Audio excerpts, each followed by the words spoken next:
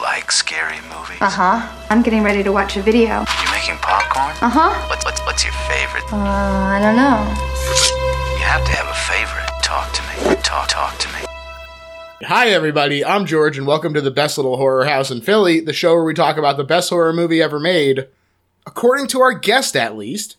And today's guest is the host of a very fun music podcast. Please welcome my buddy, Brad LeBaron from Flyover State Park and the Album Concept Hour. Hey, what's going on, man? How you doing? Doing very well. Glad to have you on here finally. This has been a long time in the making, like we were just talking off air, but excited to get you on here and talking about this movie in particular. Yeah, you still have your brain put together after experiencing this film? That's right. Hey, when you're a sicko like me, this is actually the good stuff. Like nom nom nom nom. Yeah, exactly. So why don't you tell us a little bit about your history with horror? Because between today's pick of The Holy Mountain and You've Got Mail, June has been a month of untraditional picks, I would say, for horror here. Yeah, I did listen to the You've Got Mail episode, and I thought for a little bit in the episode, like, is there another movie that I'm thinking about? But you definitely transitioned into like no, this is the movie, and it's like, oh, after listening to the episode, it is a pretty horrific story. So, it is. Tom Hanks, that guy's a psycho. That guy, I mean, and the character's pretty crazy too. Yeah, for a guy that's infamous for calling that one guy Dead Eyes, he's one himself in this one. That's right. But so as far as like my intro into my beginnings with horror and this movie, there's a wide chasm between those two things. When I was young, I was raised in a kind of fundamentalist Christian household, so quote unquote secular things weren't really allowed, and that included horror films and a lot of cool music. The best music is the stuff that the fucking Satan worshipers make. So there was a lot of blind spots for me for a long time, and I'll share my most probably embarrassing story about horror. I went over to a friend's house very young. It was maybe my first time being at a friend's house, and they're trying to watch a horror movie that's like definitely like above our age range. Right. They were going to watch Chucky, I think it was. And being the kid that I was like, oh no, I can't do that. I'll hang out in the other room or whatever. Like, I just don't think Jesus would want me to do that. Jesus famously hates Chucky in particular. Yeah. I mean, talking dolls are a big no-no. Yeah, they omitted that part in the Bible, but he did talk about that. I mean, he could see the future after all. That's right. It's in the supplementary materials. Yes, exactly. Yeah. They're not widely distributed, but they're out there. Top headline. Fuck Chucky. I hate that guy. Chucky, you guys don't know what I'm talking about yet. But in a couple thousand years, you guys are going to know. That's right. The 13th apostle, Chuck, was like, what the fuck? What the hell, man? Oh, no, I'm not talking about you. I'm talking about a toy come to life. What? Jesus must have been a trip to hang out with, man. Just always calling out these weird things that are in distant times. So this is where I started out to give you kind of an example of where I was then for probably a long time until I was in maybe my 20s and starting to get into my college years. Did I actually start to finally, ingest some of the classic horror films? And, that's at the end of long nights of drinking with my friends, kind of the best time to like get into those movies, I think. Sure. I've seen some classics like, Return of the Living Dead was one that my friends showed me that was kind of mind-blowing to me when I first saw it. Yeah, I've kind of relied on my friends to really kind of educate me on the horror movies that are important. And one thing I will say, though, is like, I think in the 90s and 2000s, I didn't really understand horror because I didn't understand that like campiness was part of it sometimes. And that it the fact that it wasn't necessarily scaring me wasn't like a bad thing. Like, right. It's not a flaw in every instance. Yeah. Because then we got to the age of like just jump scares or whatever. Yeah. So I just fundamentally didn't understand for a long time, and now it's just a nice thing that I dip into every now and again.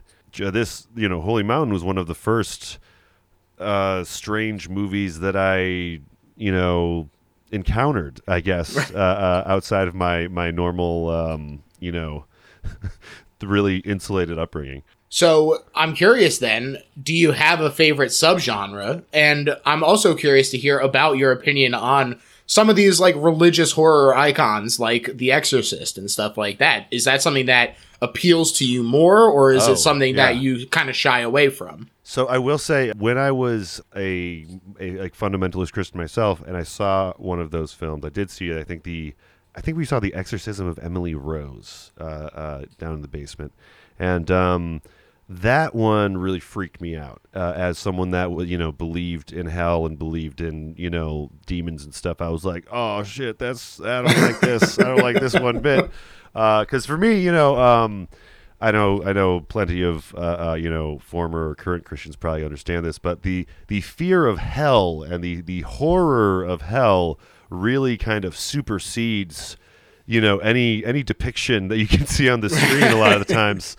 So that kind of I think that's probably why I like the subgenre of psychological horror. That's usually where I am just in my sweet spot, because I can psychologically horrify myself to no end. You know what I mean? But I'm desensitized to like violence and stuff. I'm a millennial. You know what I mean? Right. So it's just like, oh yeah, there's some more violence.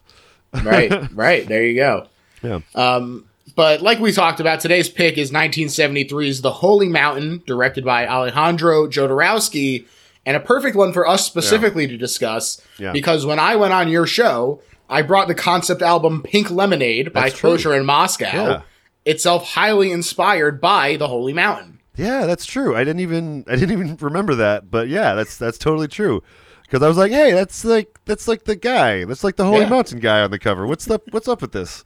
I think that literally is how we first started talking about this movie. Yeah. Because that's, I mean, if you've seen this movie, like, you don't forget a lot of the imagery in the movie. You know what I mean? It sticks with you. Yeah. To get into a little bit of how I heard about it. So it was in my friend group. It was like kind of a myth that my friend had kind of spread on his own. My friend Mario, he had gone to the Beloit International Film Festival. Shout out to our local film fest. Hell yeah! Shout out Beloit Film Fest. And he went with his mom to go see Holy Mountain, which neither of them knew anything about. And his mom was a real trooper. That's really funny and a funny image to me. To her credit, she stayed through the whole thing and watched it with him. It was like great parent behavior, in my opinion. And because this is something that really kind of formed his like sensibilities. Like, it was probably the most intense movie he'd ever seen. And just hearing him describe this movie was just like, it was just a kind of a fun story to hear every time he would bring it up, because he would always bring up new seemingly insane things, every time he told it. And then, finally we got a hold of it. I think it was some kind of, LimeWire rip or something. And, I finally got to experience it and understand the, like, complete bafflement on his face every time he told this story. So, Hell yeah. Hell yeah. That rocks. Shout out to Mario's mom. That's great for her. Yeah, she rocked. She was great, man. It's funny, it's not on the same level, but my mom and I went without really knowing anything about it to go see Call Me by Your Name together. Okay. We walked out of there. We were like, well, it was really good. Like, it was a really good movie. Yeah. But we both had a great time. So yeah. It's like, well, I guess it's quality, Yeah, exactly. Yeah. Are you generally a Jodorowsky fan, or is this just have that kind of word of mouth cult status for you? This one's definitely a word of mouth cult status. Like, I've always meant to, go through and experience his other films. Like, the previous film to this, El Topo, is the what some people consider his best or whatever, probably most critically successful or something. But I haven't seen it yet. It looks great. Yeah, the legacy of the Jodorowsky and his kind of cult following, including He Who Shall Not Be Named in hip hop. Right. But yeah, I think that he's probably had like I don't know, difficult to explain influence on media culture. You know what I mean? Like, Definitely. Certainly people from like LA and people in film know all about his exploits, but I mean, you're not going to like go to like a family gathering and be like, hey, you guys seen Holy Mountain? You guys want to talk about Holy Mountain? You know, Mom, what did you think of Fondo Elise? yeah. Let's watch this scene together. You guys want to, talk about the imagery? That's right. Yeah.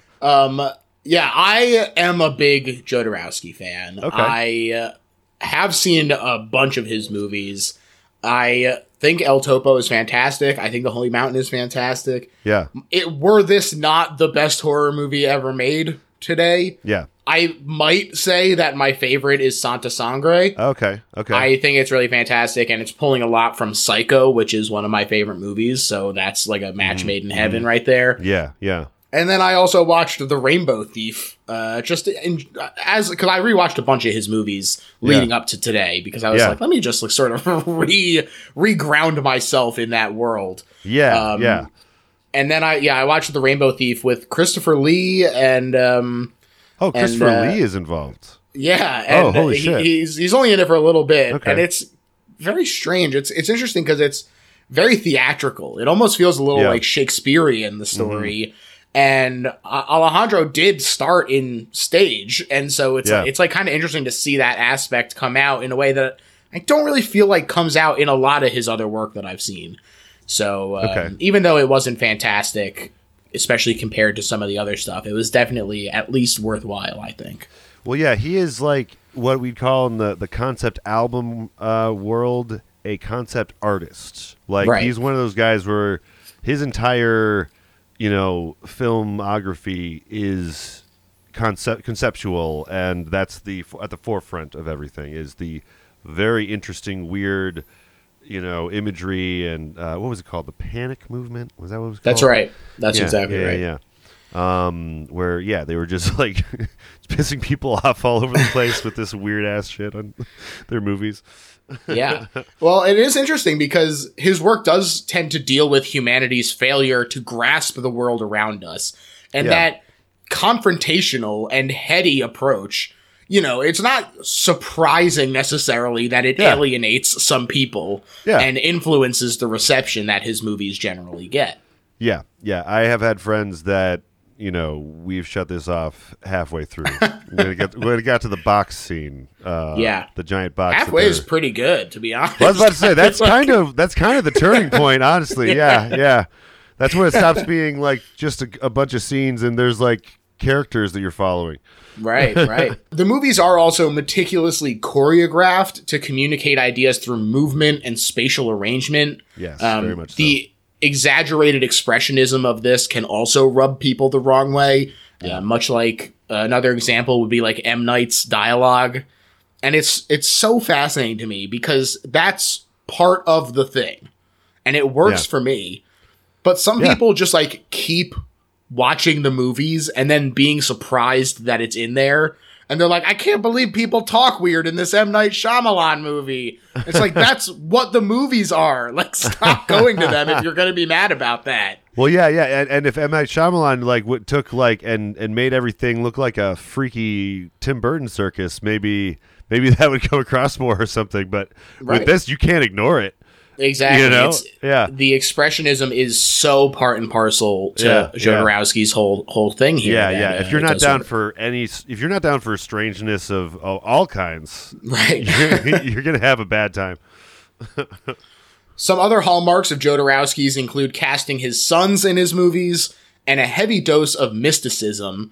The man calls himself a psycho-magician, which is to say that he develops his own strain of shamanism that emphasizes the way the brain understands dream logic more than rationality, and the way manifesting psychological realizations through concrete art can cause transformation.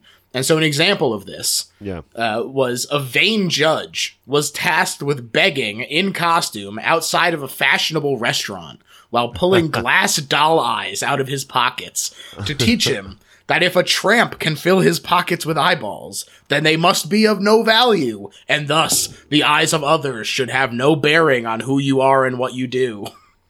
Whoa. Is this a Letterboxd review? What is this? This is his book about that's his book Psycho Magician. Wow, so this is him describing that scene. Right. Wow. Exactly. Okay, sorry, I missed that. I missed the setup. That's insane. I thought like this was like a rabid fan or something, but no, this was That's him. His intent. I mean, it does feel intentional, however strange it is. For sure. Yeah. For sure. Go off, King, right? He's doing his thing. He's Yeah. saying that it's about dream logic and that it doesn't need to make sense necessarily in a rational way. We go, what the fuck is that going to teach him?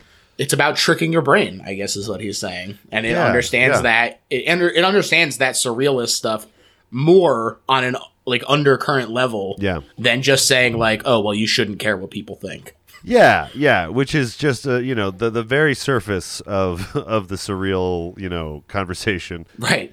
And he just takes the surrealness and just goes balls to the wall. Well, I mean, and I didn't mean that as a pun, but it is kind of a pun in this instance. That's right. That's right. The ball he wall. was born. He was born in Chile in 1929 to a pair of carnival performers, which also influences his movies, I suspect, his proclivity for self-mythologizing. Mm-hmm. And he started his own theater troupe at 18, and if you can believe it, the plays also look strange and align with his visual style. Yeah, I was watching like a YouTube video to prepare for this, just going over each of his works leading up, and I didn't realize he had so much other stuff before Holy Mountain. That's right. There's the movie, but then there's all the stage plays that he was directing all over the place. That's right. So. And then he went to Paris to study mime under Marcel Marceau. Truly, like, it's passionate about his craft, It's true. It's absolutely true. And this is where he fell in with the surrealists and developed an interest in film. Off to the races, as they say. That's exactly right. In Mexico City is where he developed that panic theater offshoot of surrealism that emphasized chaos. I saw a bit of one of these shows that had been recorded, and it does seem like a nightmare. Lots of discordant brass instruments. Yeah. I've been to just rough. I've been to some art shows that veer a little bit in this direction, live, and like if you go to like noise shows. I don't know if anyone out there's been in noise shows, but that's the weirdest music show you're going to get, probably.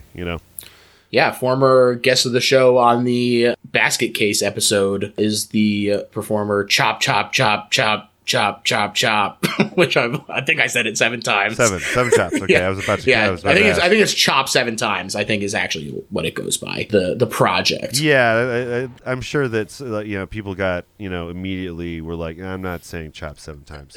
I'm just going to say chop 7 times. Exactly. And he does a lot of cool noise stuff as well. So do you think that it would be safe to say that his film style is almost like the noise of movies? Wow. I think that's exactly right. I think you've nailed it there. Mm-hmm.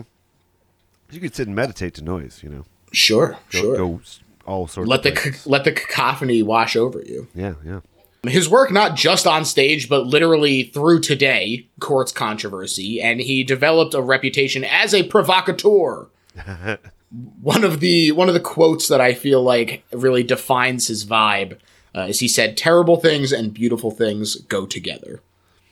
Yeah, I mean, I dig it. That's him, man. That's him. I dig that. Interestingly, though, he does fall into kind of this element of counterculture where people define themselves by what they're not first. It reminds me of Joe Dorowski being basically like the Marlon Brando / Lisa Simpson of his time, responding with a filmic "What do you got?" when they ask what he's rebelling against. Yeah, he does. Because he's got that Zen thing going on, Right. which is kind of all about like, the answer isn't what's important here, Exactly. It's the answer is not what's important, and also the way that he does navigate counterculture and drugs and stuff like that. Yeah. Without necessarily embracing it. There are moments where he's critical of overindulgence in those things, drugs, sex, alcohol, as much as he's critical of mainstream religion and greed. Yeah, yeah, which I think is a very important distinction from him and maybe some other hippie, movie creators at the time, Right. Absolutely. Because there was that's part of, the, I think, tarnishment on the hippie movement is kind of, LSD was great, but the obsession with drugs was not, Right. Right. Yeah, yeah. And I think he was starting to see that. One pivotal part of his life and work was studying under Zen Buddhist master Eiho Takada in the 60s. Yeah. And in fact, one aspect of Buddhism and his experience is sort of crucial to letting us off the hook in terms of understanding the symbology of this movie. Because for some things, like the specific tarot cards or the soul of the stone, it's not really about understanding why they're happening, but more why we're seeing them. Yeah. And although the rituals in the movie are made up, they are, as the Clem Dog would say, chopping wood and carrying water. They're tasks whose importance lies in the doing of them to clear the mind. Yeah. These rituals that we don't understand are basically a Buddhist mantra of meaningless sounds, and we understand the mystical gist of what's going on, if not the specifics. And so searching for the exact meaning is actually counterproductive to actually understanding the movie. Yeah, yeah. Okay. I dig that, because especially with the Zen thing, it is often just, about the journey, about the, the fruitlessness with which, asking those kinds of questions gives you any sort of clarity on the world or whatever, Right. Yeah, yeah. I'm a big part of the reason I also enjoy this movie is I'm a big fan as a pastor's kid. I am a big fan of just religions of all kinds. I, studied a lot of, Eastern and Western religions in like college and stuff. And so, you see like this, movie's got the perfect fusion of all world religions, whether it be, Buddhism, Taoism, Hindu, Christianity, of course, is everywhere. Like, it's just the way that all of the religious iconography is intermingling in this movie is like everything that I love. Yeah, it's really cool. Yeah, yeah. And so now Jodorowsky is all wrapped up in the death of the intellect, and he creates, in 1970, El Topo, a movie that doesn't really get an official release, but picks up traction in the New York City Elgin Theater, and becomes the very first midnight movie as we know it. Yeah, yeah. Often called an acid western, El Topo is a really interesting movie, I think, with links to Sodom and Gomorrah, the Roman Reformation, even the Tower of Babel, in the way that El Topo's pursuit of ascension is what leads to self-destruction twice over. Oh, so there's also a kind of holy journey thing going. 1,000%. Okay. 1,000%. Nice. So El Topo develops a cult following, including the one and only John Lennon. In fact, he loves it so much that he demands of his manager, Alan Klein, that ABKCO fund Jodorowsky's next film, Carte Blanche. So Alan gives Alejandro $1 million and basically says, go fucking nuts, kid. Have fun. So now it's the early 70s. Things are tense for the peace movement with the Vietnam War military aid persisting despite the withdrawal of troops. It's also just a few years after the Tlatelolco massacre, a notable part of the Mexican theater of the Cold War, where the U.S.-backed government was violently suppressing any political action, especially in the lead-up to the Mexico Olympics. The thumbprint of this is, of all of this, not just the Tlatelolco massacre, but the U.S. interventionism in general, is very visible in this movie. Yeah. It's very post-utopian, they call it, where the feeling of the dream of the 60s failing is palpable. Oh, shit, yeah, post-utopian. I've never heard that one. That's good. Yeah, it's grim. It's grim for sure. Yeah. Meanwhile, as you sort of alluded to, counterculture is becoming increasingly commoditized, with the commercial mainstream in hot pursuit of successes like Easy Rider and Dark Side of the Moon. And so this is the environment that Jodorowsky finds himself in as he begins to sort of cast around for his movie, and he's decided that he'll adapt the novel Mount Analog by René Dumas, a Frenchman who was into esoteric philosophies. Okay. The book and the movie are hardly the first to use a mountain as a symbol of knowledge, and in fact, they mention several in both, Mount Meru, Mount Sinai, Mount Olympus. But in the movie and in the book, it's a physical place. Yeah. An ascent can only come after fully comprehending the previous link in the chain of your path. The way it's described in the book is the last step depends on the first. This is also a very Buddhist theme that Jodorowsky did explore in El Topo as well. Again, things that persist in a lot of his movies that are explored again and again that help to really build an interesting message across his whole filmography. Yeah.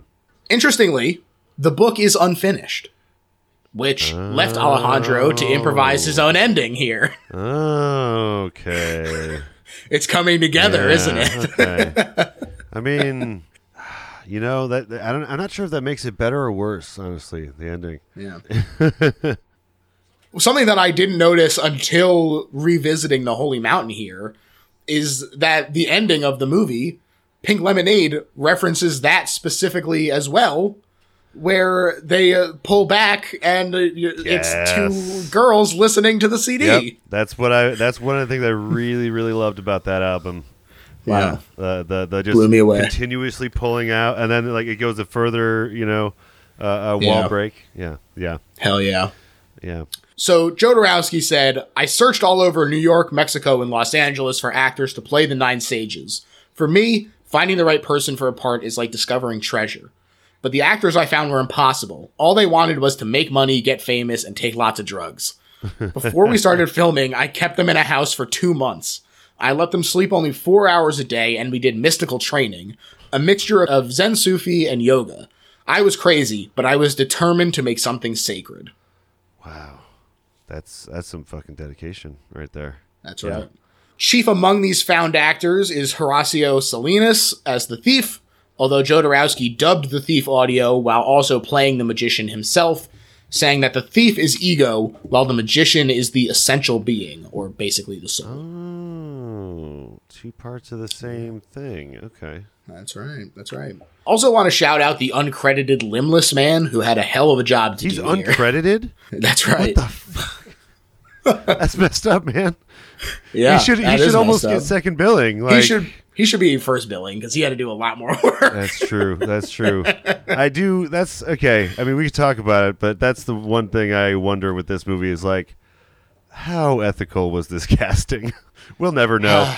It's hard to say, man. Different time. But so they got going without a script. Yeah. And Jodorowsky said, I made a plan of exactly where we would go each day, but not what we would do. Oh. We paid the keeper of the city's zoo, and at night he'd lend us animals. Okay. Yeah, that's normal. Yeah, zoos just lend out animals. Like, because they did have that tiger at the one point. It's like, they got a real tiger up there. Sure. Yeah. Thanks to the Mexico City Zoo, I guess. Yeah. God, that's wild. And that actually confirms something that me and Mario watched this again Wednesday night, and that kind of confirms one of our theories, which is like some of this we're wondering like how much of it was improvised. You know what I mean? Yeah. And significant, and basically all of it. I mean, obviously the big set pieces, are not necessarily improvised, but like the stuff on the streets and all those set things, I think are probably from what you said, improvised. It does seem that way to me as well. Yeah. And this was all part of taking advantage of the opportunity to make the movie he wanted. Yeah. He continued on to say, with The Holy Mountain, I was trying to be totally honest. I had no dreams of making money or becoming famous. The film contains hardly any dialogue. I didn't set out to be entertaining or amusing. I was trying to broaden the mind.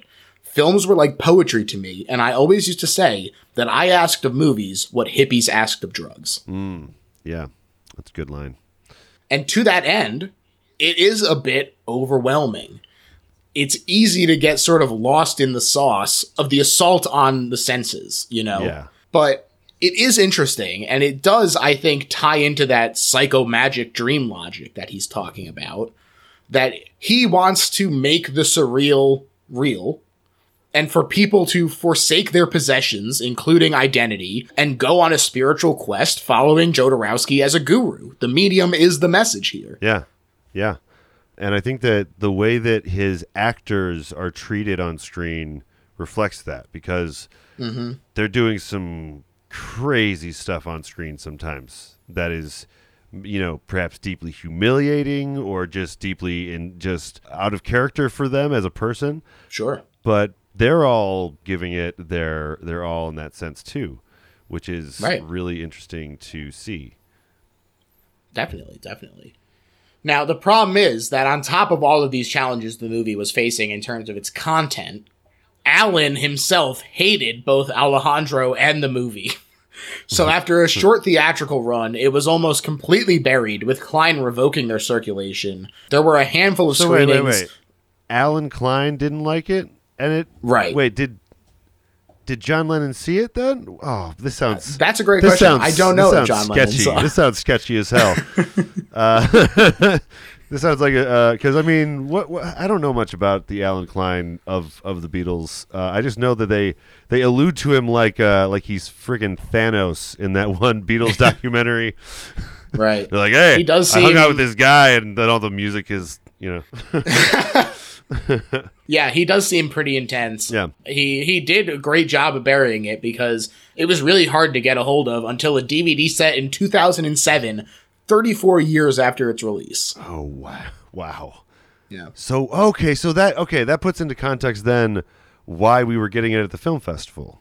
Because, I always wondered, if it's been around all of this time, why are we just now getting it to the film festival? There you go. Makes sense. It's all clicking, All baby. clicking. And despite these challenges, The Holy Mountain did find a cult audience, which is a habit for Jodorowsky. It, as you said, influenced a ton of great art and artists. Yeah, The aforementioned Pink Lemonade. Alan Moore is all over his work. Yeah. Nicholas Winding Refn has been explicit about it to the point of even dedicating a movie to him. Unfortunately, it's Refn's worst movie. Well, you try sometimes. But exactly. The spirit of it is there. Yeah. It was a sweet thought. Exactly. So let's talk about the actual movie. We talked a lot about the lead up to it. Yeah. I have 3 pages of notes. I don't know if any of them will make any sense. A Buddhist monk is going off in the score while Jodorowsky, as the magician, ceremoniously takes away anything that could provide vanity for a pair of women who are anointed with oils, then have their heads shaved, clothes torn asunder, fake nails ripped off. The score is wailing in the background. It's a very powerful opening. Yeah, it is. I thought that I had gotten the wrong movie at first because of how stark the opening is. You just see the two ladies. That's the first thing you see. And then their heads are shaved off, no words, and it For really a long time, sets up. It sets the film up expectations really well, because it's somewhat shocking, the way that he's ripping off their clothes and they're being shaved, and then we get a man pissing another hard cut. A man pissing himself in the mud with just. It's just a hard cut, hard zoom on this guy pissing himself. So you can know he's pissing himself. Oh yeah, they really show you his face completely covered in flies. Yeah. Had a hard night, clearly. Yeah. Great juxtaposition of scenes. Yeah, for sure. Oh, and the fact that there's no opening credits either, that it throws you into that first scene and then it hard cuts to this, you really are just getting whiplash over here. Yeah. According to Jodorowsky in the commentary for this movie, the flies symbolize useless thoughts. So there you go. Okay. Well, and he does kind of confirm later that you as a person are just a piece of shit. Exactly. That needs to be so molded flies are attracted into something. Yeah. We're all just pieces of shit. That's right. That's one of the things you could take from this film if you'd like. The aforementioned quadruple amputee and a group of young boys tie up the thief and hurl rocks at him. This guy ain't letting anything stop him. He's getting his lumps in despite not having hands. That's true. What was the name of the amputee? Did you cover that already? I forgot. He doesn't have a name. He's completely uncredited, yeah. This wakes the thief up, and he chases the boys off. But he does become really good buddies with this amputee because the guy rolls him a fat joint for the pair of them. And, dude, I gotta say, for a quadruple amputee, he made it look easy. He's killing it all over town in this damn movie. I don't know how he lights his match off of part of his skin or something. He's just a fucking boss. Well, like Jodorowsky says, the only restrictions are the ones you place upon yourself. Okay. So there you go. They head into town where you can find all 7 deadly sins just littered about. There's 3 pretty distinct acts of the movie. And this first act is basically just wallowing in human depravity. Yeah, it's interesting, like, thinking about this movie, as a whole, like, there is some sort of, I don't know if I'd say storyline, but I don't know. There is a journey. There's a journey there that is, maybe like a hero's journey type of thing, but instead of the actual story of a hero's journey, just like the outline with a bunch of pictures. You know what I mean? I don't know if I'm making any sense, but I think the early part of the film is literally just kind of setting the stage of human suffering and what the stakes are, as far as like humanity's soul is concerned. You know what I mean? Sure. And I think that that's something that happens more than once in his work. You know, again, to reference El Topo, the first act of that movie is basically an entire Western. Like, a whole Western fits into that, where the guy rolls into town, he sees a bunch of fucked up shit happening, and he aggressively destroys the people who were committing these acts of violence, saves the girl, and rides off into the sunset. That's Act 1 of El Topo. Oh, I see. So they just cover all the Western tropes out the gate, and then have a whole other movie after that. Exactly. So he does a lot to sort of leverage this 3-act structure in a way that also is counter to a lot of your expectations. Yeah. Because now you're like, oh, well, what's next, right? I've seen this movie, so what's next? Have you ever read the Dark Tower series? No, my dad is a big fan, and I am tempted, but those are a lot of long books. Yeah, I just realized, though, that it has some parallels to Holy Mountain. I just thought of that. But that series also starts with, like, a pretty standard Western that's really, really solid, and then it just goes off into complete insanity for a while. Hell yeah. Yeah. So there's a giant wagon full of corpses and a grotesque military cult marching with crucified sheep corpses. What a transition. That's right. Alejandro said, I had to hire the lambs from a restaurant. When I finished the scene, I gave them the lambs back and they were eaten. Oh, well, that's good. A lot of times you watch these movies, you don't know. You don't know what's been wasted. You know, right. You don't know. You're like, oh, he fucking killed those sheep, and now they're on there. That's it. No, they literally rented them from a restaurant and then gave them back, and that was tonight's dinner, baby. Oh my god, that's so cool. Jodorowsky rocks, man. He's actually like, is who he kind of says he is. It seems. I think it's actually interesting because he is who he says he is, but you have to kind of like read through the lines of him being like circus guy. That's true. Like where he's like, oh, I'm the greatest and I am the father of the midnight movie and all. Like, he's got the bravado of right. Exactly. Yeah, exactly. Circus performer. That's one of the things that people said in interviews is like he could just convince anyone that this was going to be the greatest, piece of art when it came to like the Dune movie, I think. That's right. It is interesting because, of course, Eraserhead is like the second midnight movie, basically, but it's 7 years later, so nothing to sneeze at. But they have a slightly different approach to their surrealism, but both two sides of the same coin, kind of. Exactly. Yeah, there's that surrealist aspect, and then, of course, the fact that they are going up against Dune, and no shade to Alejandro, no shade to David. I love them both; they're both fantastic, but both Dunes, I think, are sound interesting. I like the David Lynch Dune. I think that it's visually incredible. Yeah, I don't get why it's got as much hate as it does. I think it's okay. I don't know. I don't know. Nerds love to complain. That's why. Yeah. Every now and again, there's just one that they just refuse to accept anything. But this is the worst movie ever made. Right. But anyway, I just think it's interesting the way that they sort of entwine each other's lives in that way. Yeah. There's also some tourism happening in this war-torn town. A bunch of rich American assholes. Yeah. There to see the savagery of war and all that entails, including gleefully recording students under a firing squad. And when one soldier goes to rape a tourist woman, she's actually stoked to be part of the scene. And the husband pays the thief to record him posing in front of them. Yeah. And that couple like the husband and wife of that couple keeps on following him around a little bit through the scene as he's going through the next scene. And it's just, I mean, talk about like stuff that's ahead of its time. Like they're using like just a little crank camera as a joke kind of thing. And we live in a world where cameras are in everyone's pockets now. And that is very much where we are.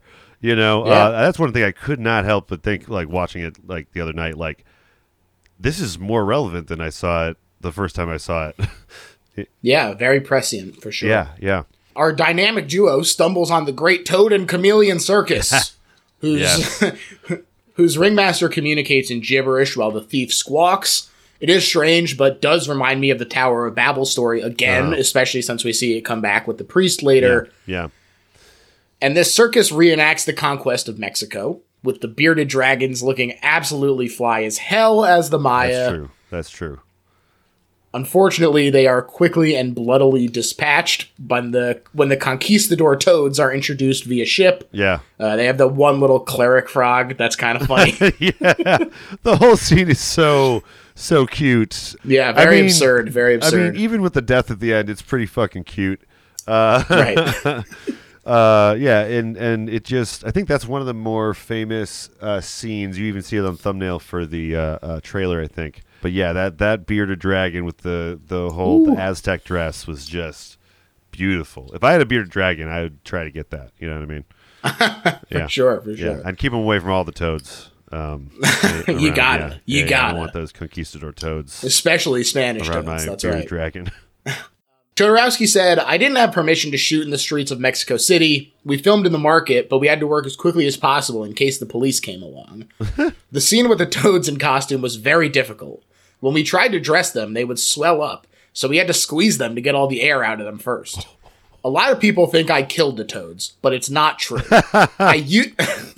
I used to say I killed them because I wanted to shock people, but it would have been far too expensive to use live toads. So I used rubber ones instead and made the blood with cream and vegetable coloring." Well, as I said, that's what it looks like. Like, it doesn't look like... Yeah, a lot of the stuff that looks kind of violent, like, if you look just a little bit closer, is, like, obviously just practical effect. Yeah, but that's that provocateur bravado coming in again. Yeah. Like when you see him in interviews, he's like, "Yes, I killed them, of course. They gave their life for the cinema." You're like, okay, Alejandro. So, I'm starting to understand why his legacy is a little confusing, because telling people different stories, which can be fun, also can be very confusing when the record is actually kept. Right, exactly. Yeah. During this scene, they also play a German marching song, which to me is drawing a parallel between the two genocides of the Holocaust and the conquest of Mexico. Mm-hmm. Definitely. Yeah, and then there's the Romans selling Jesus directly after this. That's right. Yeah. Christ figures to the tourists. They pose salaciously with a souvenir before bearing the cross, going, "Oh, hell no," and then giving the burden to the thief and recording him handling it instead. Oh, yeah, that's right. Because the thief, looks like he has, imagery-wise, he looks like Jesus. And so they keep on putting him in these weird Jesus iconographies. Right. Yeah. The poor must bear the rich's burden. Yeah. That kind of stuff is all going on there. And they're just going to film it. And, right. It's content, baby. It's content. I got to put this on my YouTube. Wait till TikTok sees this guy. Yeah. When the thief returns to the Romans, they encourage him to chug a whole bottle of booze, and they kick away the amputee who tries to join in. And when the thief passes out, they make a mold of him for life-sized Christ. A great new product line. I gotta say, everyone fucking besides the thief is such a dick to this amputee, man. That's true. It's not okay how everyone treats him. And I don't know what he's supposed to exactly represent, because never mind. We'll get to the later bit. You can't get caught up in it, man. Yeah. You can't get caught up in it. Yeah, that's true. I can't think of it too hard like that. I do respect that these Roman boys are pure entrepreneurs. They see a guy who looks like Jesus. They say, "We're going to get this fucker drunk as hell, make a mold out of him. He'll never even know." Yeah. Yeah. It's a very strange thing to do, to pick someone off the street to do, I'd be pretty upset like he was when he woke up. Yeah. But yeah, the process itself is nasty. And of course, when he wakes up and sees himself surrounded by 1,000 copies of himself, it's no surprise that he freaks out and starts smashing them all. And like, this is one of the, like, really, I don't know, I think this is one of the scenes in the movie where you start to think that there is maybe a point to the movie. Because I think up to this point, it's been just a roller coaster of insanity. But at this point, you have a character that's been in like 3 scenes, and you're like, I think I'm supposed to connect to this guy. So like him, like, you know, having his like kind of breakdown and just he's screaming and the camera is just panning away from him. You see all more and more of the bodies or the molds of him. I think was probably the beginning of me starting to try to put together some pieces or something. Also, let it be said, genuinely fucking terrifying when it pulls out and reveals all those fucking copies of him. I think that, I mean, my friend Mario could probably attest, but this is probably where I was like, Mario, what the fuck is going on? Like, is this guy Jesus? Are they copies of Jesus? What do they, what, you know, why did they need him to make them? That's right. Yeah. And it is sort of the first of this ego burn. Yeah. That as he is sort of becoming assaulted upon. Yeah. It's terrifying, not just in a like, oh, it's kind of scary that they're all surrounding him, but obviously in a metaphorical, psychological way, it is terrifying to be like, oh, what it's trying to say is that he is not unique. Yeah. There are thousands of people going through the same issues everywhere around him in every way. That's the kind of thing that'll send a man scurrying. Yeah, you know? he's like a YouTuber looking through the YouTubes and seeing all of the various channels that might cover the same things they cover. That's right. And they're like, oh god, how do I make content that hasn't been done? Sure, or even to turn the mirror on ourselves. That's true, Brad. That's true. Podcasts. I was about to say I didn't want to say podcasts. I wanted to draw attention away, but you're correct. Yep. I'm not letting us get away with that. Yeah. Oh man. A group of women, a young girl and an ape, all finish praying at a church. Then they head outside. They're waiting for jobs. They are prostitutes, correct? Yeah, right. Yeah. Correct. Correct. Prostitutes coming out of a church. Right. And I have to ask, do you think that the monkey is a sex worker as well? So, you know, I got maybe because he doesn't seem like he's in charge or anything. He's just kind of there. Could be a she. Could be a she. Could be a she. Could be just a she ape. Did Yoko? Wait, didn't Yoko have a monkey? Did they? I don't fucking know. I think Yoko. I would believe it. They're weird. Monkey. I don't know. Her and John are both fucking weirdos. Yeah. They're the original weird couple. Yeah, I don't know. E-girl and podcast boyfriend or whatever. Yes, the perfect couple, match made in heaven. Yeah, I don't know. I was noticing, like, I didn't realize the other times I watched it that the monkey is like there a surprising amount of the film. Well, and here's the thing, is because every time that the sort of main prostitute is there, the monkey is there. Yeah. And in the way that she sort of reflects the thief, and spoiler alert. Oh, wait. They wind up. I have a note. I think I did actually figure this one out because it starts off the first time you see the monkey, it's on the prostitute's back. And, you know, there's the old adage, like, you know, a monkey on your back is a addiction, maybe? Sure. I don't know. Wow. That was the I did not consider only thing I could think of, and that was just because it starts out on her back. Sure. Yeah. To me, I think that she reflects the thief. Okay. And so I think that the ape reflects the amputee. They have the same sort of relationship. That's true. That's true. They both have their little buddy. The two of them do. Yeah. I don't know if I should be saying that. I'll be honest. I think if I'm interpreting this comparison correctly, not very flattering of Jodorowsky to make that comparison in the first place. No. But, to the uncredited quadruple amputee in this film. Right. We're not here to judge him as a human being. Right? I mean, There's it's like that's the interpretation of the movie that I'm getting, is that they're supposed to be a reflection of their relationship. Well, and to get to kind of what makes this like a horror movie, in my opinion, it's a lot of it is the body horror along with the existential horror. You know, and I think that, you know, at least... Are we not all just apes, Well, I was right? going to say, I feel like there was an era of filmmakers that would put in, you know, amputees or little people or people that are, you know, unconventional looking for very specific purposes and to make the... shock value and to make the audience uncomfortable, which, like, you know, I think in this day and age, we're trying to be a little more progressive on that front. Right. But we're trying to say you should not be uncomfortable. Yeah, you shouldn't have to be uncomfortable and make everyone uncomfortable, and that's your thing. Right. You know, so, but yeah, it definitely was a kind of tradition in the cinema for quite a while, you know. Right. Yeah, especially this sort of off-the-wall gonzo filmmaking kind of stuff, you know. It is what it is. Absolutely, yeah. And also, I think that it's especially exacerbated by Jodorowsky's history with the circus and everything. You know? Yeah, so he probably, you know, I'm sure he knew these various people from his actual personal life, too. So he's got a different relationship with it. Exactly. Like in El Topo, there's a pair of people where one guy has no arms but legs and one guy has no legs but arms, and like they hang out together. That's their thing. That's nice. So like... Right, so that's a nice visual pairing.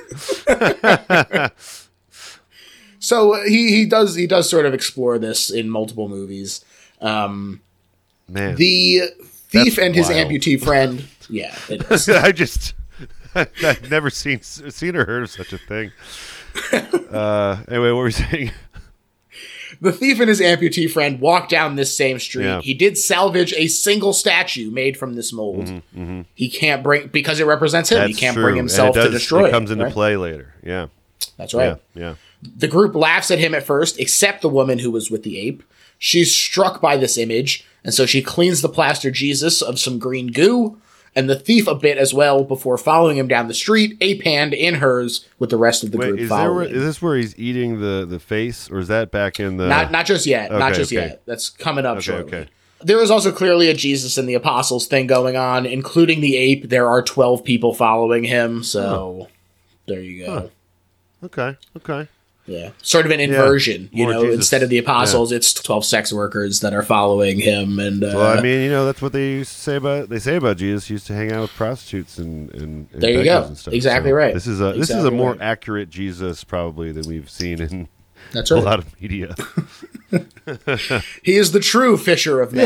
Yeah. He doesn't have any sort of idea that he's above us at all. He's just one of the guys.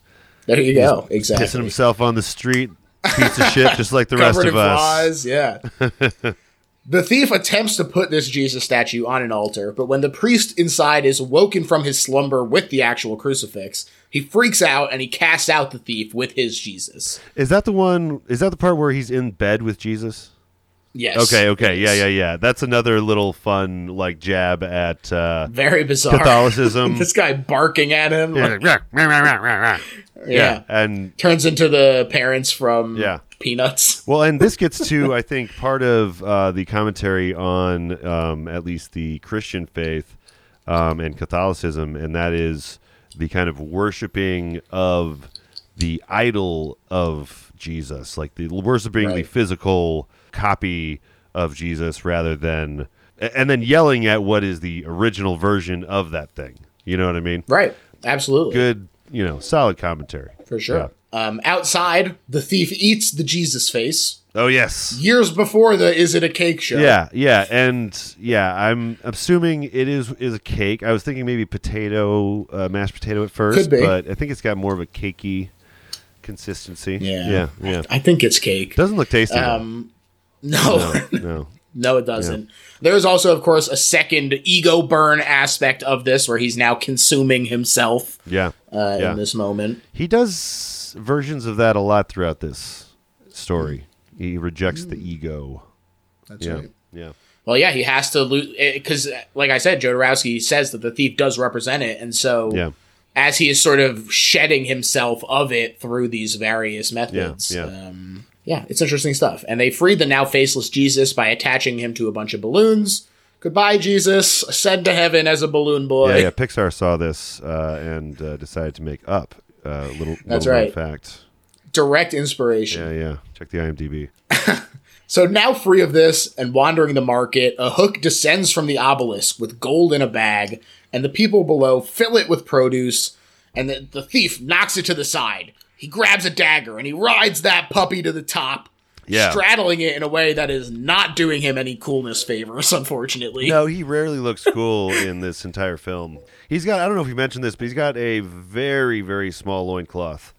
And you see his ass. He's rocking it. Probably 99% of the time you see his ass, the bony ass sticking out. Yeah, for sure. At the top, though, he finds a tunnel that leads to a sort of blank blockade. It's like Space Jam. Yeah. When the Nerd Luck ship hits the Warner Brothers logo.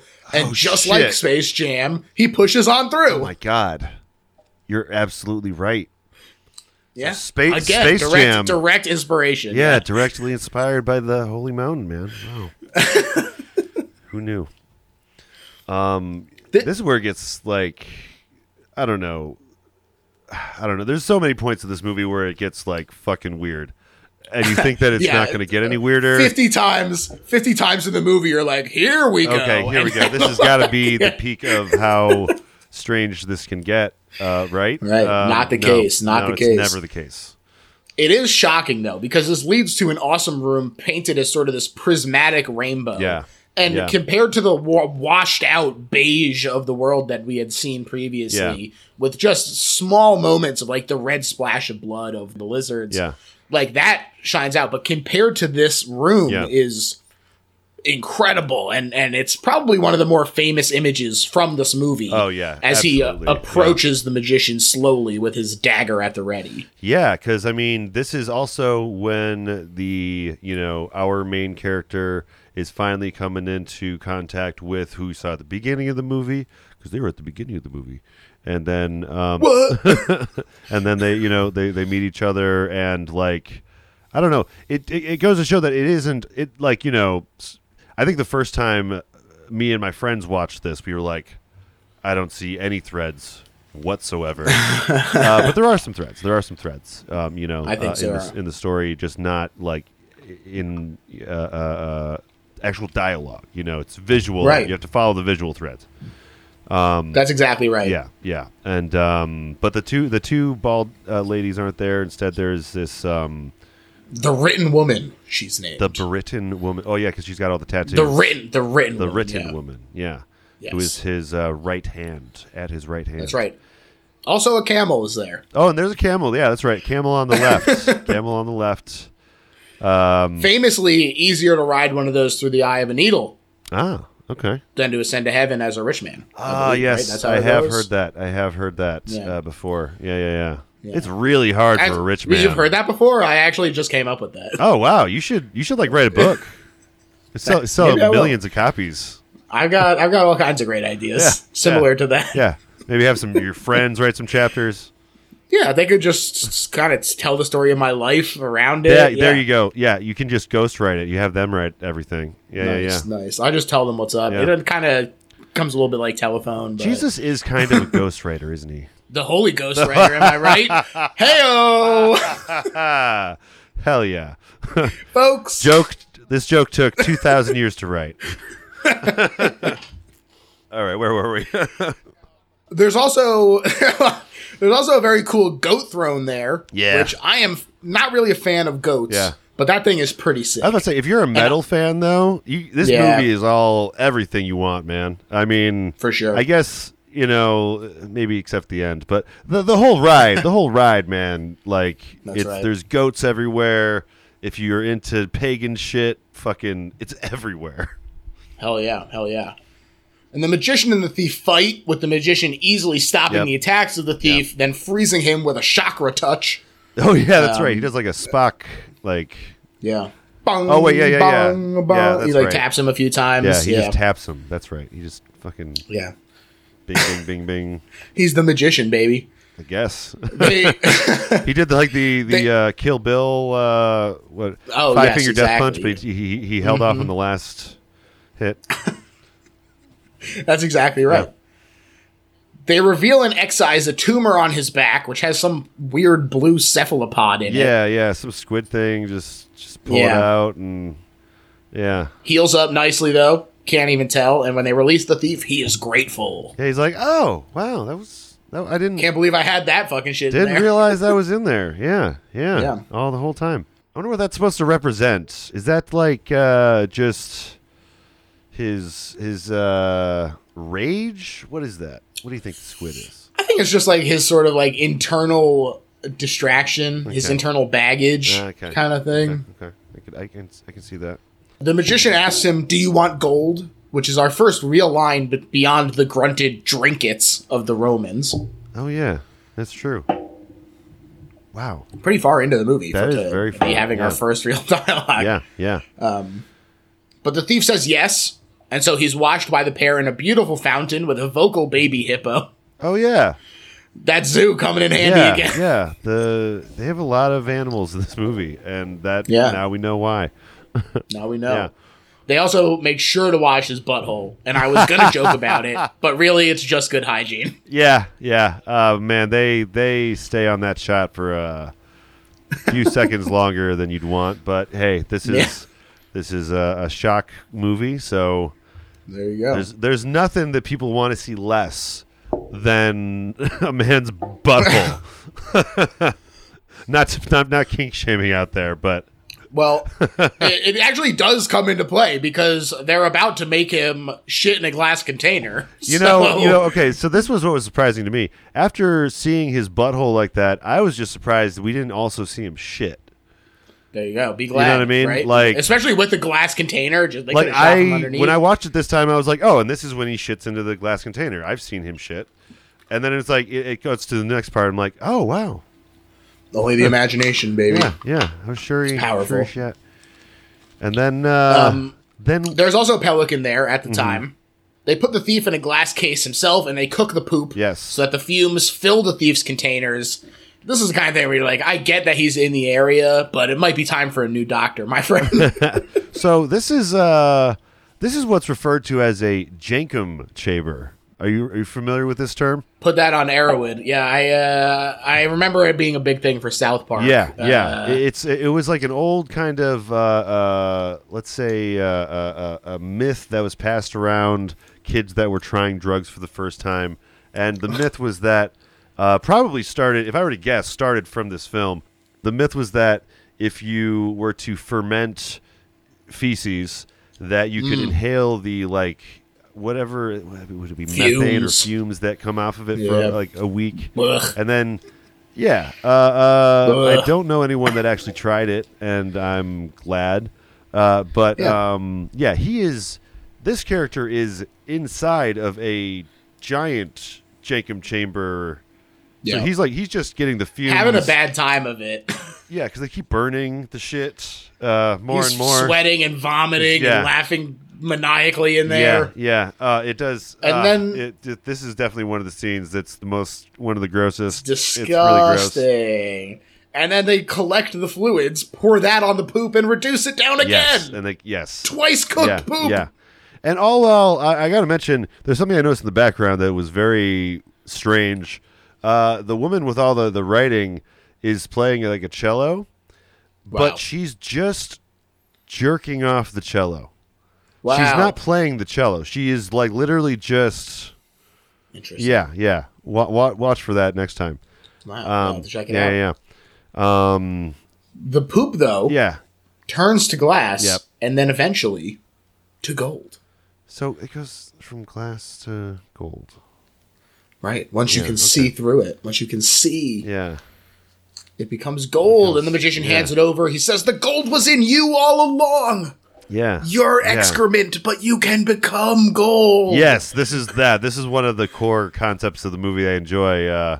You're shit, but you could be gold. You don't have to be, You don't have to be shit. Something we can all, get behind. Great. Yeah, that's right. They show the thief a mirror, and his ego burns down even further. He throws the gold through the image of his face and becomes the magician's acolyte. Yeah. Yeah. This is like when they become buddies. Yeah, Right. Yeah. They do a variety of exercises and rituals. Yeah, this is like a montage scene for the movie. Yeah. Yeah, yeah. One of them that I really like is in a room with tons of art on the walls, and it kind of reminds me of the Haunted Mansion when the room stretches. And it's like, oh, in this one, the lady is puking off a bed while being birthed by a man. Ooh. Yeah, that was the picture in particular that drew my attention this watch through. I was like, it's powerful. That's very powerful intriguing. Stuff. And it looks like it wasn't done by someone that was that great at drawing. You know, it looks a little amateurish. Sure. In a way that's adding to it, I think. Yeah, it's definitely a style. Like, you can see their character in the drawing, but it's very I don't know. Brad, I'm getting the sense you don't like this picture, but I actually have it up behind me right here. You don't see. Oh my god! If you had like a giant one of that in your house, I would be. I would respect you. You know. You can. It's literally right there, Brad. Oh man, I can't see it. Oh wow. Well, you'll just have to take my word for it. Oh man. Okay. But I guess this is like kind of the part of the movie where like. I don't know. The first couple times I watched it, I started to think, like, is this just hippy-dippy bullshit that doesn't have any sort of meaning? Because this is when I started to think, like, maybe I was being fucked with. Right. You know? Like, maybe... Well, he seems like he's being fucked with, too. I mean, they moved to this rotating room with an eye on the floor, and there's just, like, facsimiles of people just T-posing on the walls. He has to keep on walking with the camera angle, and then at one point he stops and, like, just... It's very interesting to watch. The magician was probably so stoked when the thief arrived, and he was like, finally, I can show off all my crazy-ass rooms. Those two bald ladies left a while ago to hang out with Mars or whatever. One line from here that I find pretty intriguing is, the fish thinks about his hunger, not about the fisherman. Basically, when you're worm check to worm check, the cost of our actions fades into the background in favor of immediate alleviation of discomfort. Those are problems for future George and future fish. Oh fuck. Yeah. That's some deep stuff. Yeah. The magician basically says, okay, these guys on the wall are going to help you on your spiritual journey. They're thieves like you, but on another level. Industrialists and politicians. Oh, yeah. Got their asses. That's a good one. Yeah. He fucking got them. And here's where we move into our second act. These are the characters that would maybe take a sub to the bottom of the ocean, if you will. Right, exactly. Not to be too crass. Right. I know there's some people that have been a little sensitive about that.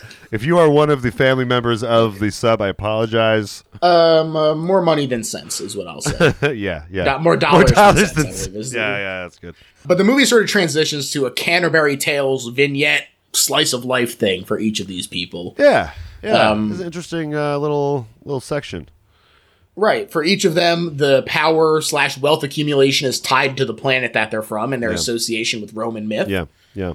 Further of note is that this section also has a heavy emphasis on satire, which is honestly not typical for Jodorowsky's more sort of direct commentary. You know, even if it's symbolic subtext, it might be hard to parse. Yeah. But it's not usually like tongue in cheek. He's usually like saying what he thinks about stuff. Yeah, a lot of this feels very tongue in cheek now that I'm watching it with more context. First off is Fond from Venus. His business is devoted to the comfort and beauty of the human body. And folks, my man here has got a harem of women, all carrying his babies, both in their hands and in their wombs. Meanwhile, his dad is all fucked up, deaf, dumb, and blind. And the full Tommy. He's got the full Tommy going on over there. Oh, yeah, and there's that gross part where he touches that woman. He makes decisions by getting to third base with his already dead and preserved corpse of a wife. Yeah. Yeah. There's no easy way to say that. Audience. No. It's sort of a fairly standard critique, though it's done interestingly and well, of fashion's sort of focus on vain superficiality, despite being run by a man who's completely out of touch with the world, thanks to being literally unable to see, hear it, or touch it. We see the seduction of Fawn's wife number 18. The rest attack her in a jealous rage, but she fends them off and gets pregnant as well. Yeah. Some products are demonstrated here too, including butt, breasts, and penis enhancers, plus the reveal of their newest product, a hyper-realistic mask that lets you look any way you like. People want to be loved, not for who they are, but for who they appear to be, Fawn says. Yeah. Got him. Yeah, I mean, especially these days with all these AI filters and shit. Wow. That's tying right. Tying it to today, guys. It's happening. So true. Their vanity also brings a fear of death. So electronic devices allow the corpses to do a variety of things, like participate in their own funeral. Or very strange. Become a sex bot, essentially. Right. That's right. Put on a show, I believe, was the way they describe it. That was one of the more obvious jokes in the film, I think. Yeah. The sex bot thing, because that was just hilarious. Just a joke. Next up is Isla from Mars. She awakens in a pod with two other women who all sleepily greet each other end the day. Yeah. And they get dressed, and they're frankly fashion icons. They are looking sick as hell. Hell yes, they are. And I will point out, those are the two women from the beginning of the film. Hell yeah. Yeah. Hell yeah. Yeah. So it's at some point, Jodorowsky is like, hey, they flew to Mars. Hang out at Mars. Yeah. Yeah. When they also head out, there's a pit of nude male secretaries they're referred to that are all writhing around. This is like the planet where all of the kind of sexual objectification tropes have been flipped. Right. Yeah. Exactly. Yeah. It's fun. Their company produces weapons of all kinds, and they're moving into biochemistry. Yeah. Plus, young people need arms for their protests and sit-ins, so they have psychedelic shotguns, grenade necklaces, even mystical weapons for Buddhists, Jews, and Christians alike. Yeah, the guns. Got 'em. The cross gun, the menorah gun is pretty amazing. Yeah. I would have loved to go home with that prop. On to Clen from Jupiter, who does some kind of ear drugs. Yeah, right. Yeah. There's these ear drugs that him and Janis Joplin from Jupiter take together. Right. Yeah. He has sex in a limo with his mistress after leaving his cold house and his cold wife. Yeah. They're on the way to his art factory, where people basically shit out art by having their ass painted and sitting on a canvas moving down an assembly track. And they launch a new line every season, he says. Got him. Got those art assholes. Got him. Literally. They've also developed a love machine, like at a bar, but instead of testing the moisture on your hands, it tests your ability to give a giant metal vagina an orgasm with a big metal rod. And this is when my friends made me turn off the movie. just so the listener can follow along. The rest of this they didn't see. Wow. Well, spoiler alert, your friend is the chauffeur who was upset that it calls him a bad lover. No, she was just uncomfortable, I think, and wondering why we were watching this. Well, the woman who accompanied Clen is able to do it no problem. That's true. Yeah. Yeah, and they don't name the robot in the movie. Yeah. But the section of the soundtrack gives its name as the fuck box. Fuckbox. Yes. I want the spin-off movie about Fuckbox. It does give birth to a funny little crying robot, which is delightful. Yeah. And it's just that's a fun scene for me. I think that one's a good one, and especially the chauffeur getting all pissed that he sucks at it. Yeah. That's classic. And I love how on the nose all of the imagery is for that whole section. You know, right. It's like you can't misinterpret that scene. You know? No, definitely not. Yeah, that scene is like, this guy can't fuck, this girl can fuck. That's it. That's right. Yeah. Cell from Saturn is the next one up. She's a clown and a fancy lady alike, whose customers are children, but whose client is the government. Because her business is war toys. Yeah. Right. This is where you get to your real politician-y commentary, I think.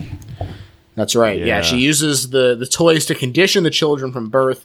Their propaganda is done through a variety of methods like comics and shows and those toys. 15 years in advance based on predictions of a robot programmed with the politics of the government, which surely will never happen. Yeah, no, that's an insane thing to assume would happen. Right. I gotta say, I love when they're talking about war profiteering and creating, a conflict out of nothing. They call the opponents hypersexed brown native vampires. Wow. Like, because they're trying to, every time they do one of these scenes, they're just like, we'll get to it, but there's the gas chamber speech where he's like, we need all these different gas chambers, and he goes he has like a George Carlin bit about gas chambers, basically. Yeah, he does. Yeah. He really does. But they're like, yes, this is about colonialism and about, how... Right, preparing them to stimulate the economy through war. And I found it extremely interesting that the employees and guards of the factory, who you might say are complicit, are extremely aged. Perhaps older generations teaching bad habits is kind of what he's going for there. Yeah, because the old people only respect them if they're in their suit and looking normal, and then the young people only respect them if they're a clown. So it's almost a commentary on both the old and the young, that we neither of us see through the ruse. Wow. Yeah. So true. Yeah. I mean, especially, I guess I'm thinking about it from today's perspective and learning about people my age that have shitty worldviews. Right. It's like, God damn it. Right. Next up is Berg from Uranus. The guy was actually the costume designer as well. Oh, cool. Okay. He's sleeping in a bed of leaves with a pillow that's a whole ass leopard, which is wild. Yeah. He also gets woken up by his fiance slapping his butt, back, and balls with a skeleton hand before doing a striptease for him and then leaping on him for sex. Yeah, that's right. Yeah, I remember this now. This scene is so fucking funny. This lady is having so much fun. Long time. She's having so much fun just being sexually lewd with her husband. And that's right. She sits on a giant tall toilet and just pisses the for tallest toilet. A minute and a half. Just How'd straight she get up piss. There? How did she do that? I don't know. They don't show her getting up there. I think this is a commentary on impotence or I don't know, not having power in a relationship or something, because the guy is the quote unquote important character in this scene, but she's clearly the one with all the power. And he's always just like, I don't know what I want to do. Right. And she's just kind of like really sure. And at the end, spoiler alert, he's like, I hate you. Yeah. He's like, I don't like this cake. They bottle feed a snake, though, which Berg's fiance is knitting a great sweater for. That's true. That was pretty sick. Yeah. But this is when it's revealed that Berg is the financial advisor and the president of Uranus wants his report now. Yeah, and I believe this is where we get into the gas chambers That's speech. right. The report says to save the economy, they need to eliminate 4 million citizens in the next 5 years. This was very grim, and it did remind me a lot of early COVID when there were people like, well, if people die, that's the cost of keeping our great nation running, baby. Blood to grease the wheels. It's like, Christ. Damn, stone cold.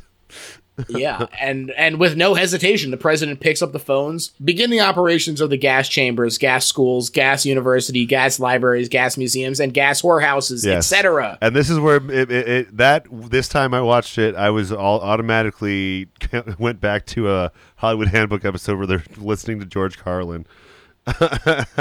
He's a modern man. Yeah, the modern man stuff, exactly.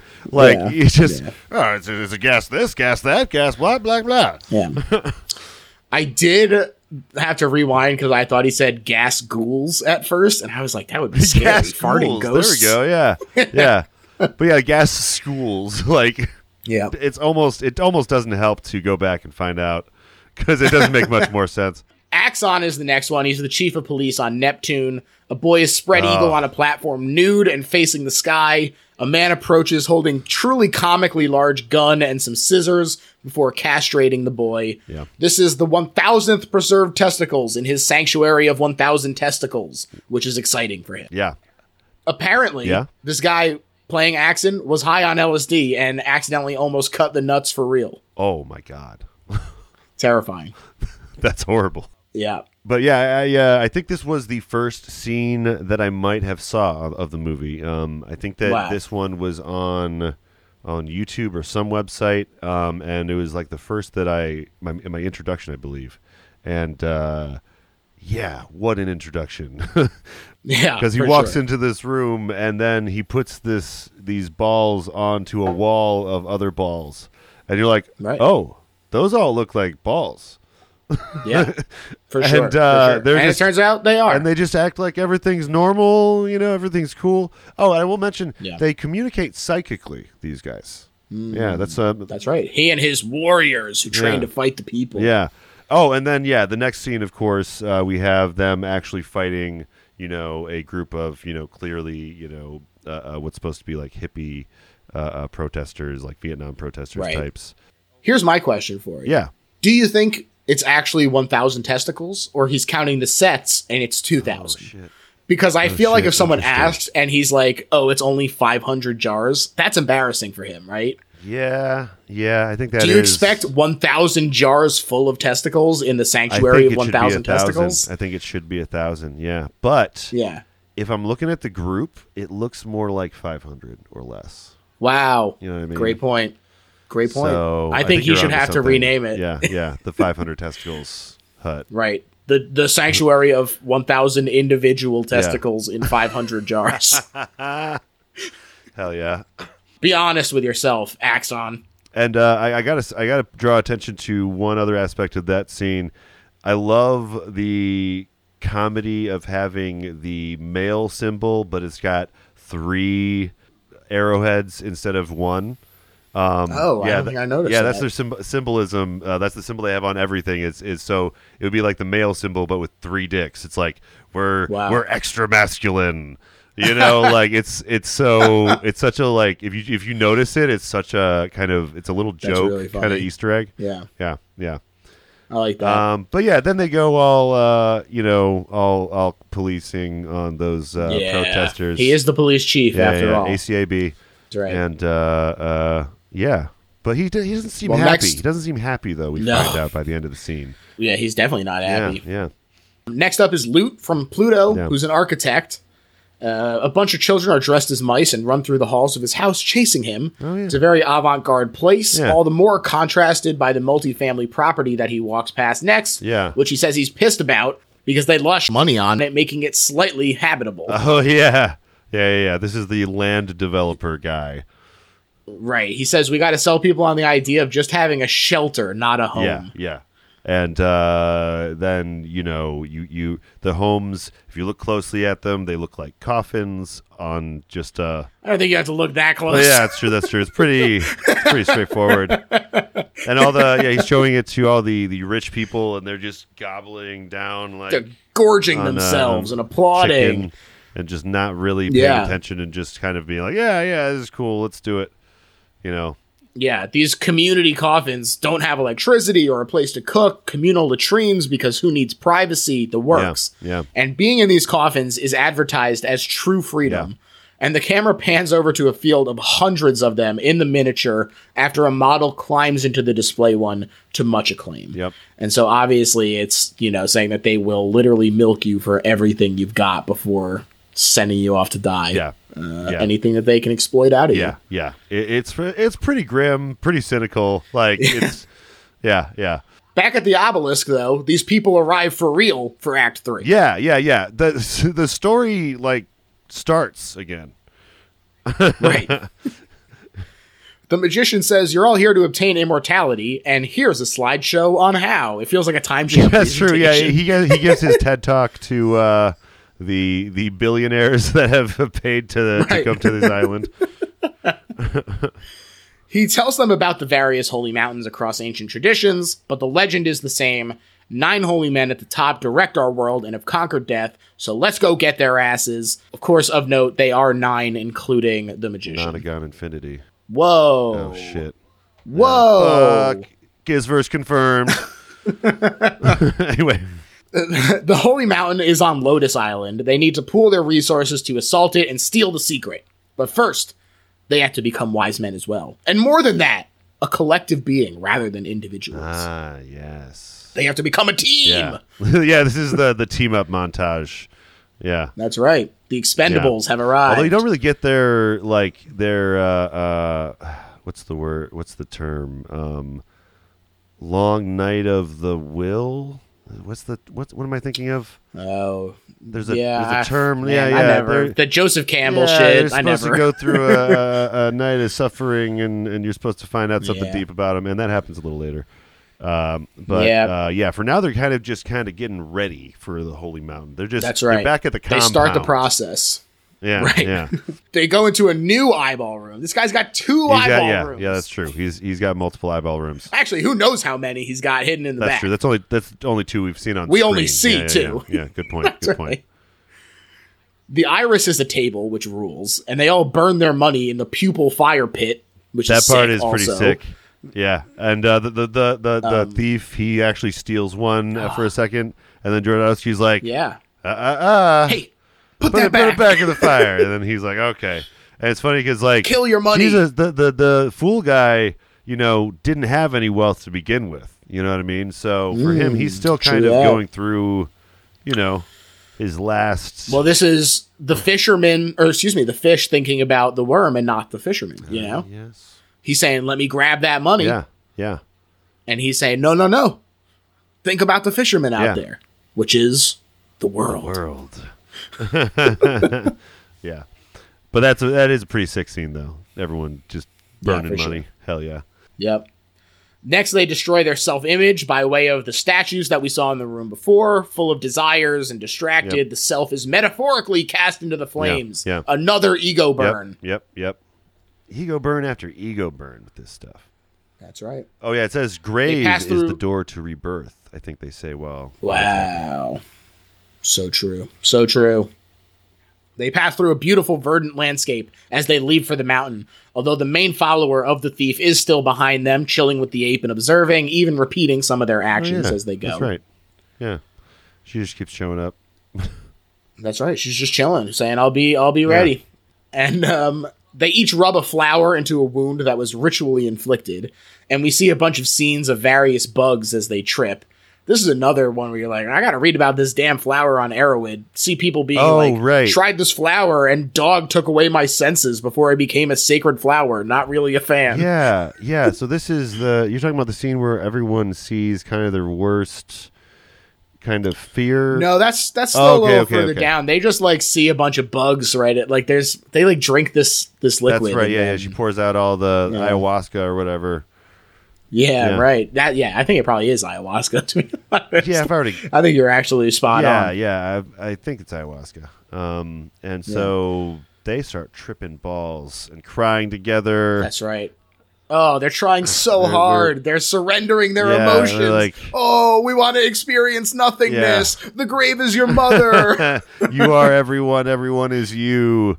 And then possession is the ultimate pain. Now you're an empty heart ready to receive the universe. And then they're pouring ashes on each other, and that's right. The ashes of their former selves. All hug. And they all hug, and it's like, it's every hippie, retreat you've ever heard of at this point.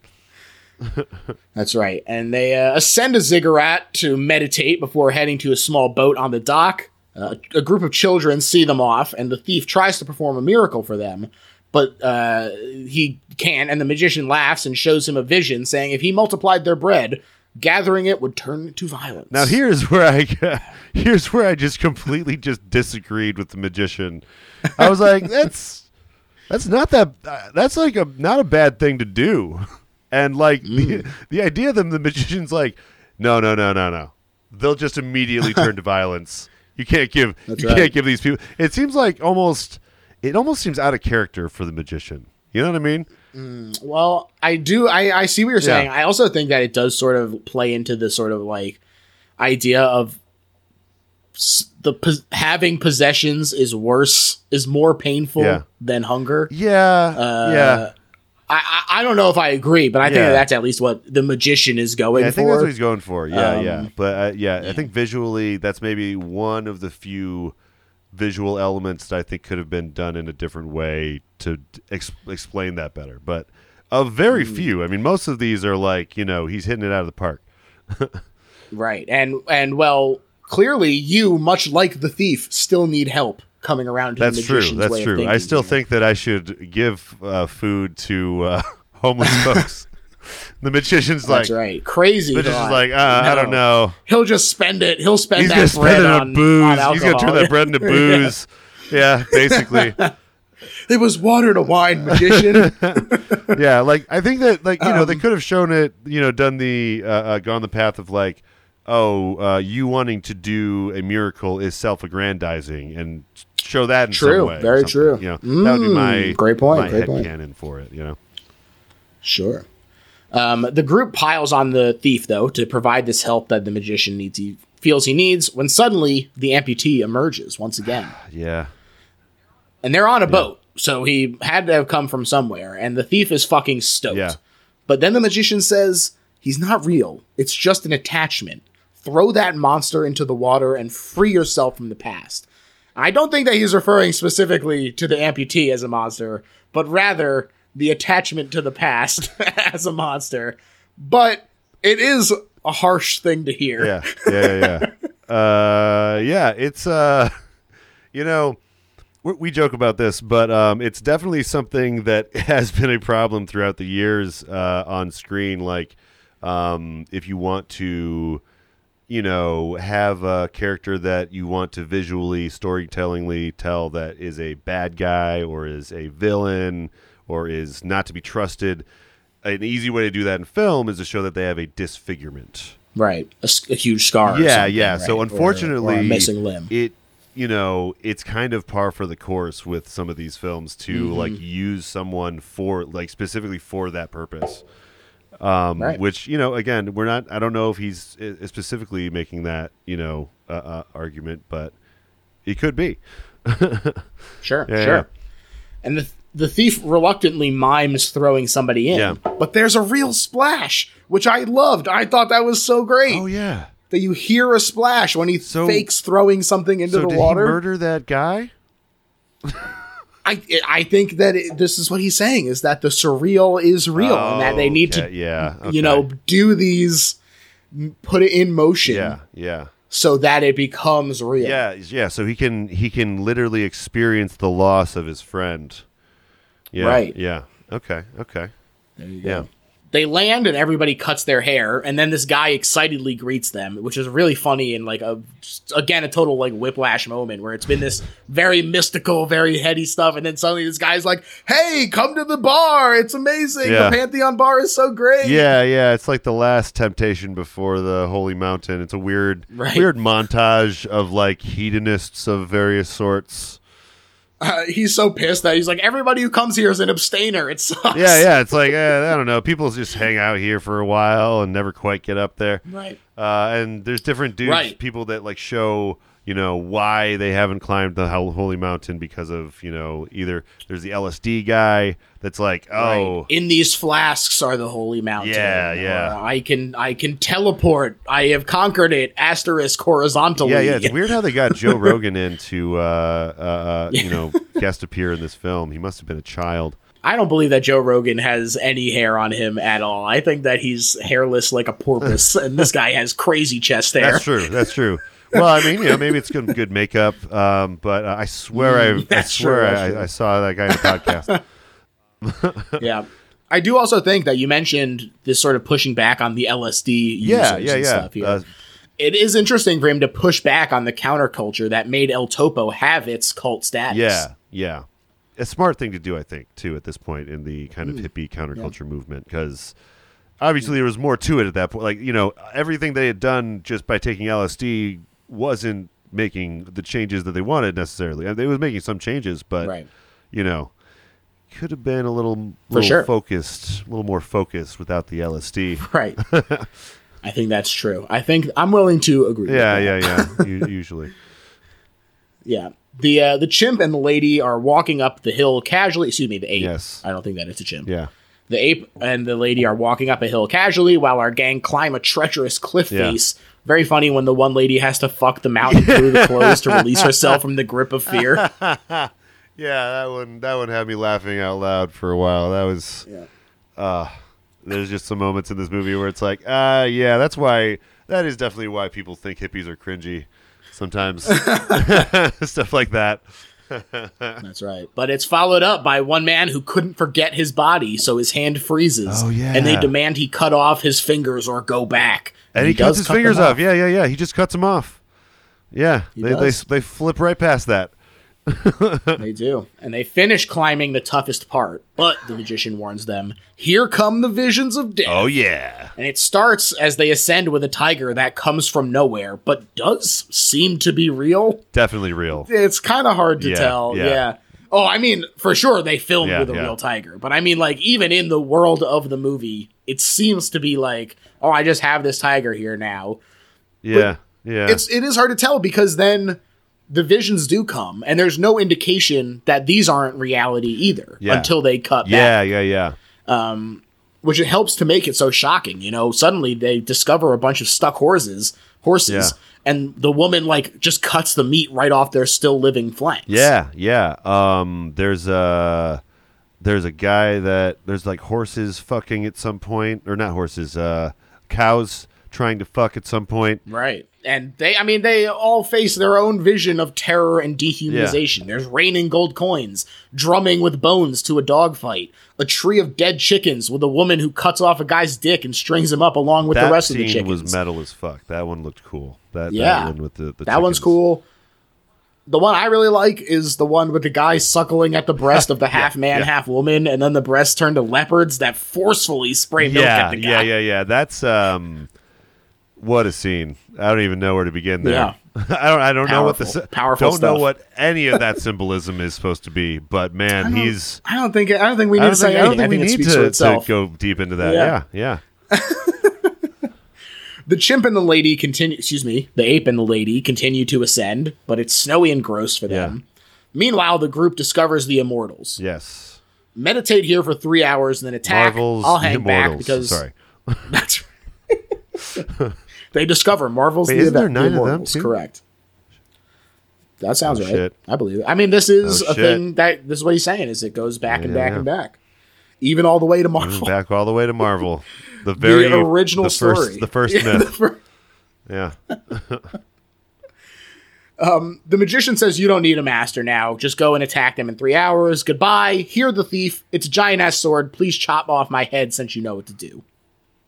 Yeah. Suddenly, surprise, it was a lamb's head that you chopped. And now you can begin to learn. Yeah, that's right. Go, what the fuck? Where all of a sudden it switches and it's a lamb. Yeah. That's right. Yeah. He leads over the ape party who have arrived, and he says, marry this woman who came all the way because she loves you. Reach eternity through love. That's how you will become immortal.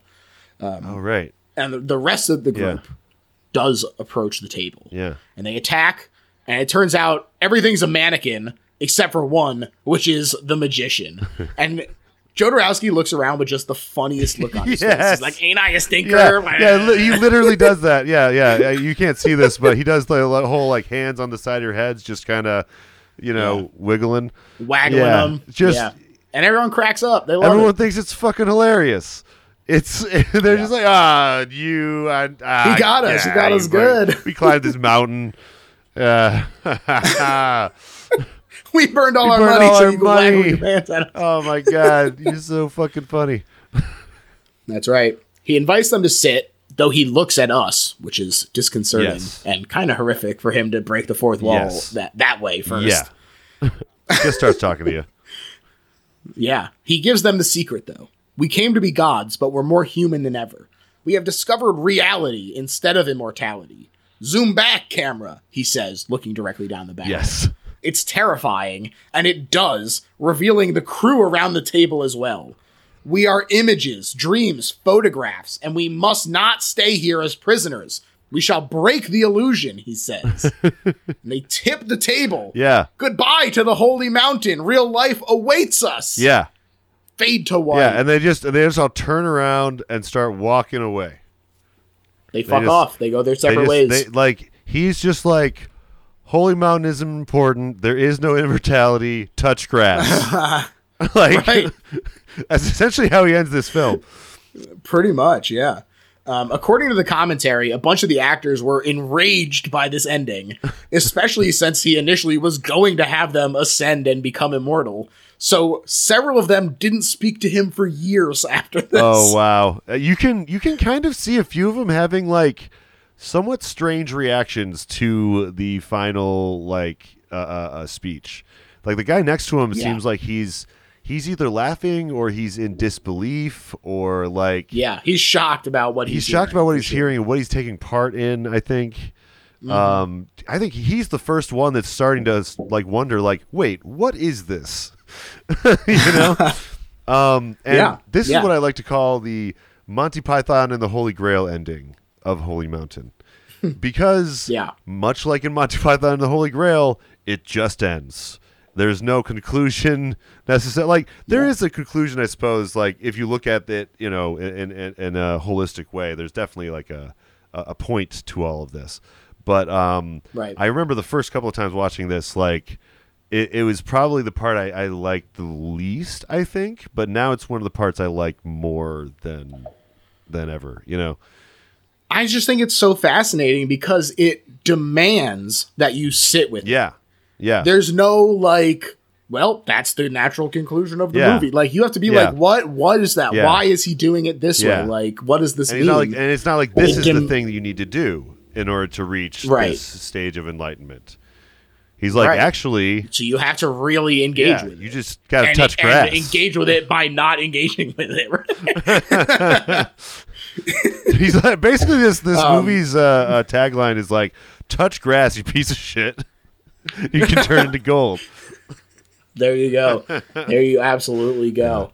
Holy mountain, and now, everyone. Brad, we've reached the part of the episode where we sum up why this isn't just a good horror movie, but is in fact the best horror movie ever made. Yeah. And I'm going to let you start. Well, I think it's the best horror movie ever made because it just it sticks with you, both with the body horror and the imagery.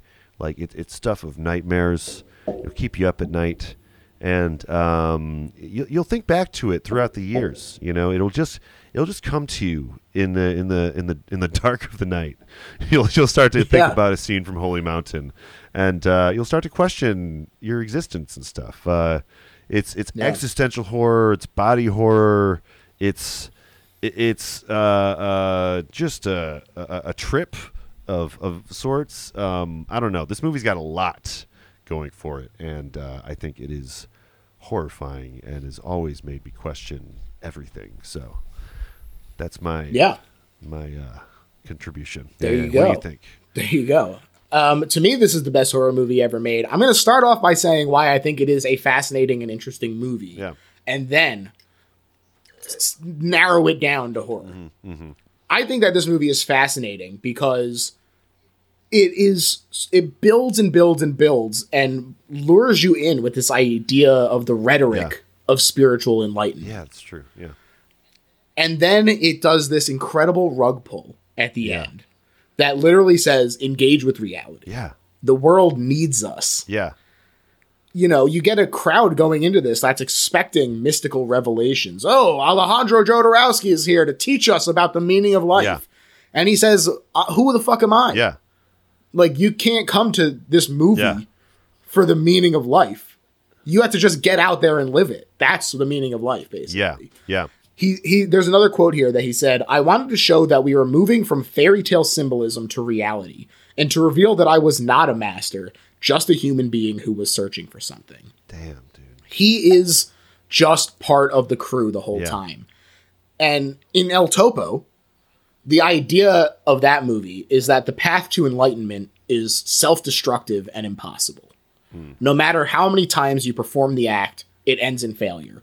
The mole digs its whole life in search of the sun, only to be blinded by the light.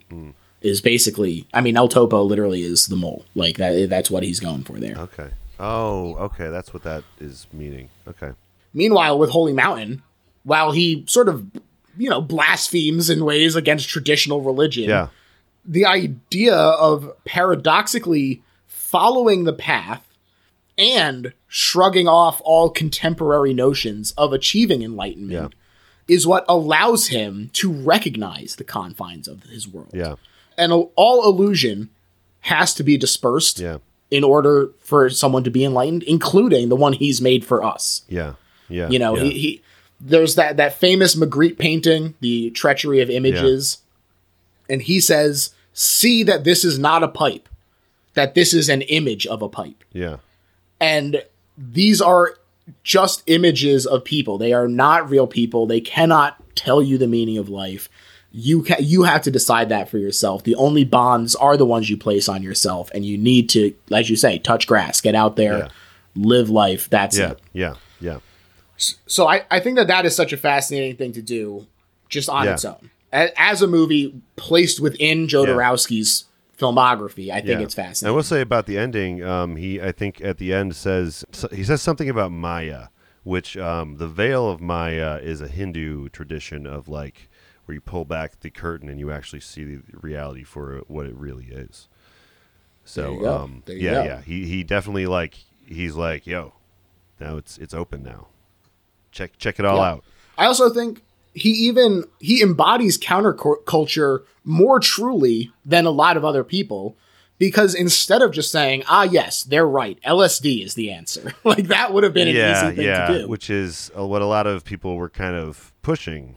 Instead, he says the subculture du jour can be as restrictive as Catholicism. He wants everyone to reevaluate their beliefs and where they came from. Mm-hmm. And yet, it is a happy ending. Yeah. Because the worst thieves in the solar system were able to be redeemed. That's true. Like they did get they did all have a redemption arc in the end, you know? Right. Yeah. And I mean, they are enlightened at the end. Yeah. But the enlightenment is like, just go fuck off. Like that is what it is. Like that's what it is. So they got what they paid for, I guess. Yeah.